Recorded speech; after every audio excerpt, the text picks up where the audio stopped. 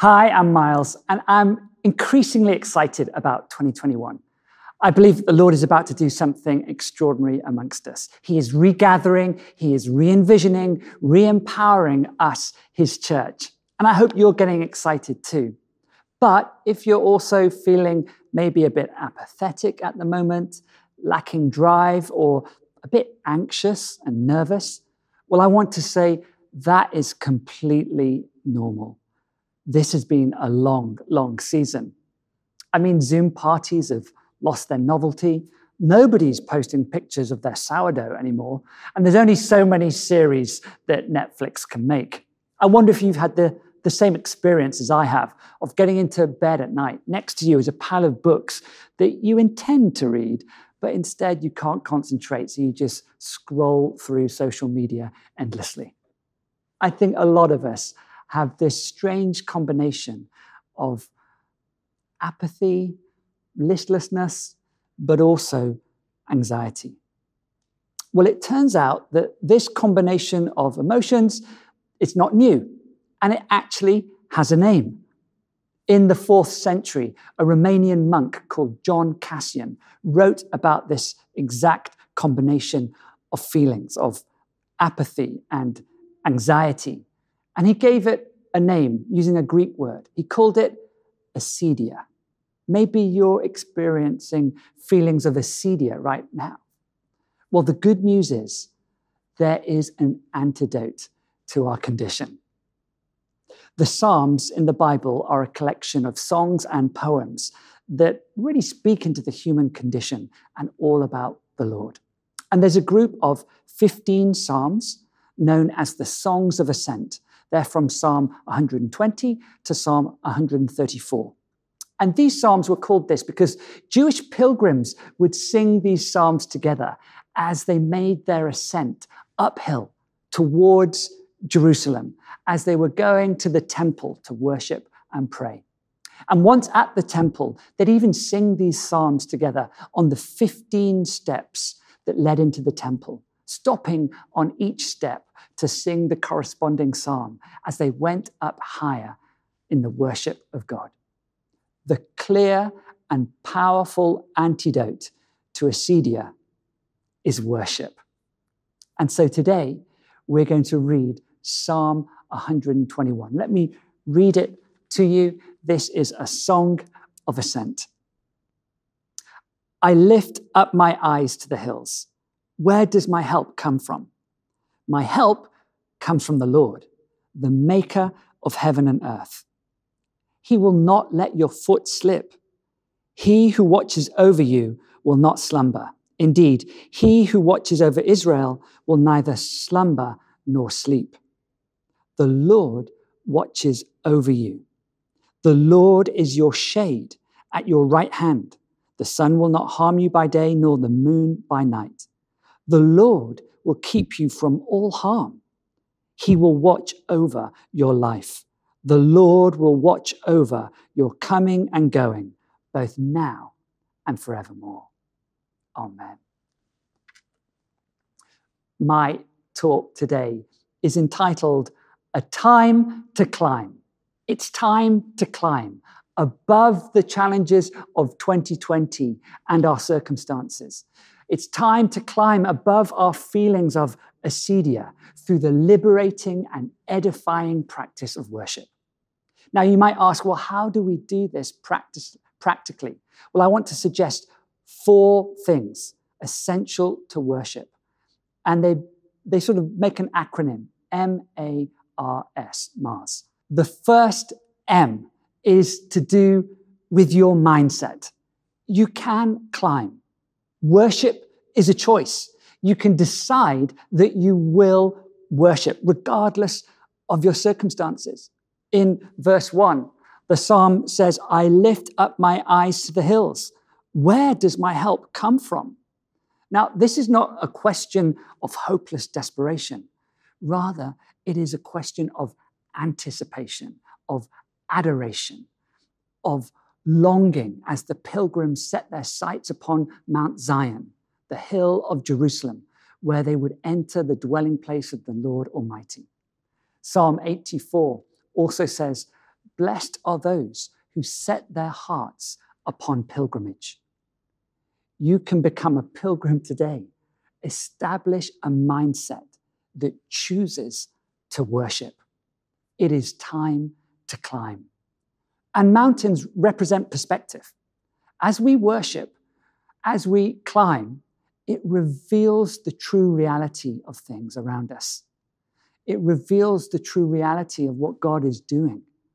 And we begin to see our lives and the challenges that we face as God sees them. Optimism often denies reality, but hope takes hold of a different, unseen reality. Worship enables us to climb to a position of hope in Christ. Writing to the church in Rome, St. Paul writes in Romans chapter 12, verse 2, he says, "Do not be conformed any longer to the pattern of this world." In other words, don't let the culture around you tell you how you view things. He says, but be transformed by the renewing of your mind. And one way to renew your mind, one way to choose to see things differently through worship is when we open our hearts to the Lord and worship Him. A couple of months ago, my youngest son and I saw this beautiful bird in a tree in the distance. So I said to him, "Stay here. I'm going to grab some binoculars so we can see it more clearly." And I brought it out and I handed the binoculars to him. And it was at this moment that I realized that he had grown up in a completely digital world. He'd never used a sort of analog piece of equipment like binoculars before. He put them to his eyes and said, "Dad, they're broken. I can't see anything." And I said, "No, you need to change the focus and then you'll be able to see." He went, "Yeah, but where's the button?" I said, no, there's no button. You just have to twist in the middle." So he tried again and he began to twist the focus. And then suddenly he went, "Wow, I can see clearly." And it's a bit like that when we begin to worship. Suddenly, wow, we can see clearly with a new spiritual clarity. Mindset. You can choose to worship. It's time to climb. Secondly, A. A is for our attitude. Your attitude of the heart. Our attitude should be one in which we keep our focus on God, not on our circumstances. When we don't do that, when we focus on our troubles, then our thoughts can spiral, and our thoughts can easily become strongholds in our mind. But the answer is to focus on the Lord. Worship isn't based on our circumstances, but it's based on God's character, which is unchanging and good. Focus on Him, on His power, not on your weakness. Focus on His victory at the cross, not on your defeat. The more we focus on the Lord, the more we will trust Him. This is what the pilgrims do in Psalm 121. They say, "Where does my help come from?" And then they answer, verse 2, "My help comes from the Lord, the maker of heaven and earth." And the word here for help or helper really means deliverer or savior.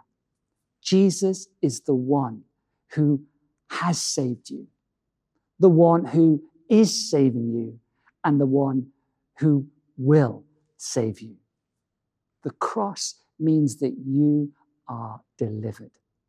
And then 5 times, this psalm says that the Lord watches over us. Now, the word here for watching, it isn't passive. It's not like God is some sort of impassionate observer from afar. No, the word is active. It's why it says that He will neither slumber nor sleep. He won't let your foot slip. And it says that he will keep you from all harm. These are promises. And the word for watcher, Shema, means that God is your guardian, always there to lovingly protect you and to watch over you. Do you know, even when you sleep, he does not. In your worship, focus on his character, on these aspects of his character that come from having him as your deliverer and your guardian. And worship is more than just singing. As I said, it's an attitude. It's an approach to life. Colossians 3:23 says, in all things, do it as if you're serving the Lord. And with this attitude, in the words of the preacher Charles Spurgeon, we can turn weekdays into Sundays, meals into sacraments, homes into temples, and earth into heaven. Mindset, attitude. Thirdly, it's to do with your relationships. It's time to climb, but climb with others. Don't do this life of worship alone. And don't just keep the faith. Spread the faith. Encourage others to climb. Interestingly, verse 1 and 2 of this psalm, I lift my eyes up to the hills. Where does my help come from? My help comes from the Lord, the maker of heaven and earth. They're in the first person. But then from verse 3 onwards, for the rest of the psalm, the psalmist addresses other people. And even this psalm was meant to be sung together with the other pilgrims. Interestingly, John Cassian, that 4th century monk, he reckoned that monks living a solitary monastic life were particularly susceptible and open to feelings of acedia. So stay connected with others. Join a connect group. Join a team. Find a prayer partner. Book in a coffee with that friend you haven't seen for a while. And intentionally journey with others. And encourage others to do the same. That's why we're embarking on this Invite and Share campaign for the Christmas services this December. Each of us can invite 3 friends to watch a service, and then afterwards invite another 3 to watch the service on the YouTube channel. You know, if you are free, then you need to free someone else. If you have some power, then your job is to empower someone else. And we can all encourage others to worship. Just this past week, a friend of mine phoned me up and explained how their cousin had a friend. And they'd been talking to this friend and shared the Christian faith with them. And this friend was now interested in maybe getting baptized. So my friend had called me up and said, well, can you give any advice to my cousin what he should say now to encourage this person to get baptized? And I said, well, what local church does your cousin go to? Why doesn't he take his friend along to there or get them plugged in with that local church, and they can help prepare them for baptism? And then my friend said, well, here's the thing. My cousin believes, but actually doesn't really go to church. And I actually was really encouraged by the fact that everyone, whether you feel like you're a church regular or not, every one of us can be used by the Lord to encourage others into worship of Jesus. It's time to climb together. So our mindset, our attitude, our relationships, and then finally, fourthly, a life of worship also requires strength. We need strength to live this life of worship. And of course, our strength comes from God, from his Holy Spirit within us. And we can draw upon his strength as we come close to him in prayer and in worship. As it says in James 4, verse 8, draw near to God and he will draw near to you. And prayer and worship go together. They're like two sides of the same coin. Prayer is a form of worship, and worship is a form of prayer. And I think there are two specific challenges in which prayer and worship can really help us in this season. Firstly, it can help you when you're in a period of waiting. Perhaps you're waiting for something in your life right now. Maybe a long-held request of God, or you just have a sense of inertia in your life, or some plan has been changed or put on hold due to this pandemic. Waiting can feel really difficult. But I want to encourage you, if you're watching this and you are waiting right now, you're in really good company. Abraham waited 25 years. Joseph waited 13 years. Moses waited 25 years. And Jesus, he waited 30 years before his ministry began. I've said before that God often works in sort of just two speeds, slowly or suddenly. And what we need to do is to steward our slowly periods well so that we're positioned for God's suddenly. And one way to do that is to wait well through worship. Patience isn't just the ability to wait, it's the ability to wait well. As Stu said a couple of weeks ago, patience isn't passive, it's active. So today, worship while you wait. And secondly, I think prayer and worship can help us to combat worry. As pain tells us of our need for healing, worry tells us of our need for prayer. Hand your worries over to the Lord in prayer. Let him carry your burdens and trust him with your protection. In verse 5 of the psalm, it says this, "The Lord watches over you. The Lord is your shade at your right hand." Back then, people carried their shield in their left hand. But that meant that it was their right side of their body that was slightly vulnerable to attack. But the psalm says that the Lord is your shade at your right hand. In other words, he's right there, standing to protect you where you're most vulnerable. I wonder, where are you most vulnerable in your life right now? You can trust Jesus to protect you in precisely that area of your life. Not only has he died for you, not only has he risen to new life for you, but he's now ascended to heaven and he's seated at the right hand of the Father. And what's he doing there? Well, scripture tells us he's praying for you and for me. Have you got that? He's praying for you. The clergyman, Robert Murray McShane, said these amazing words. He said, "If I could hear Christ praying for me in the very next room, I would not fear a million enemies. Yet distance makes no difference. He is praying for me and he's praying for you. So you need not worry. You can give your burdens and your prayers to him. That is a promise. Pull in the promises in prayer. Let me say that again.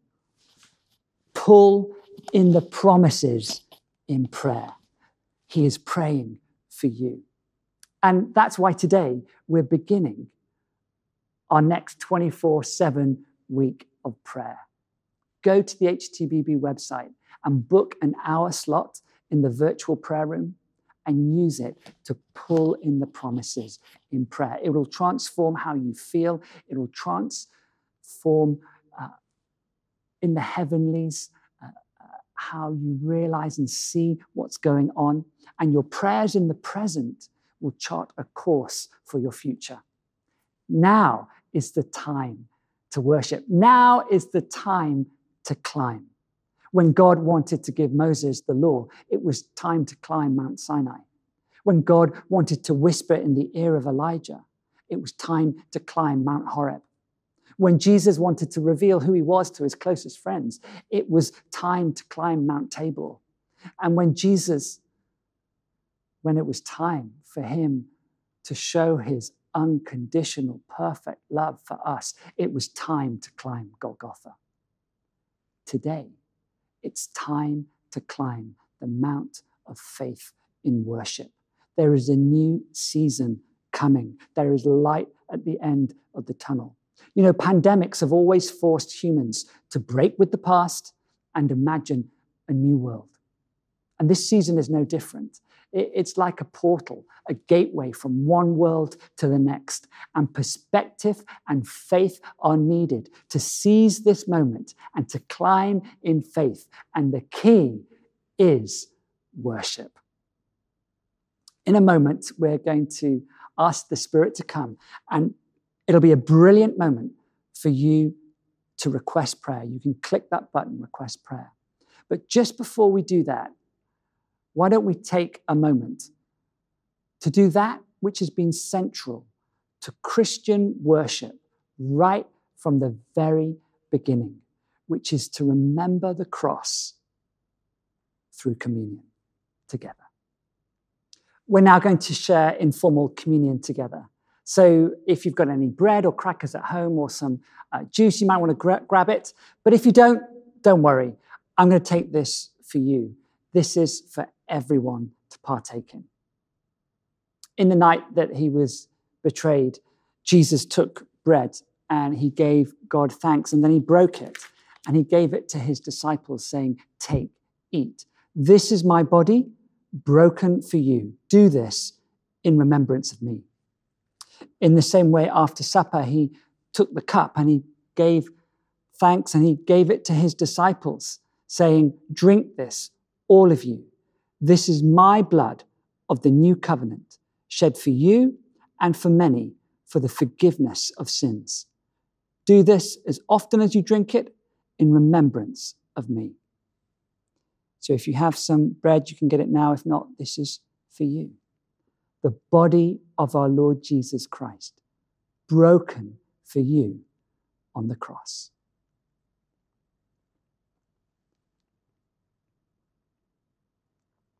And the blood of our Lord Jesus Christ keep you in eternal life.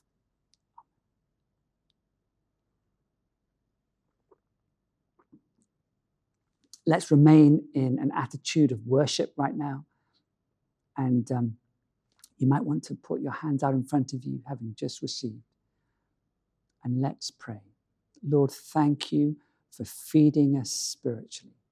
Thank you for the cross, that you are indeed our deliverer and guardian.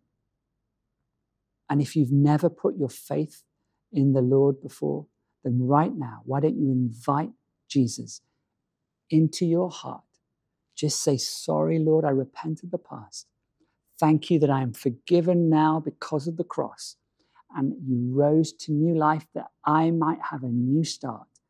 And would you please send your Holy Spirit to come and dwell within me now and forevermore. Amen."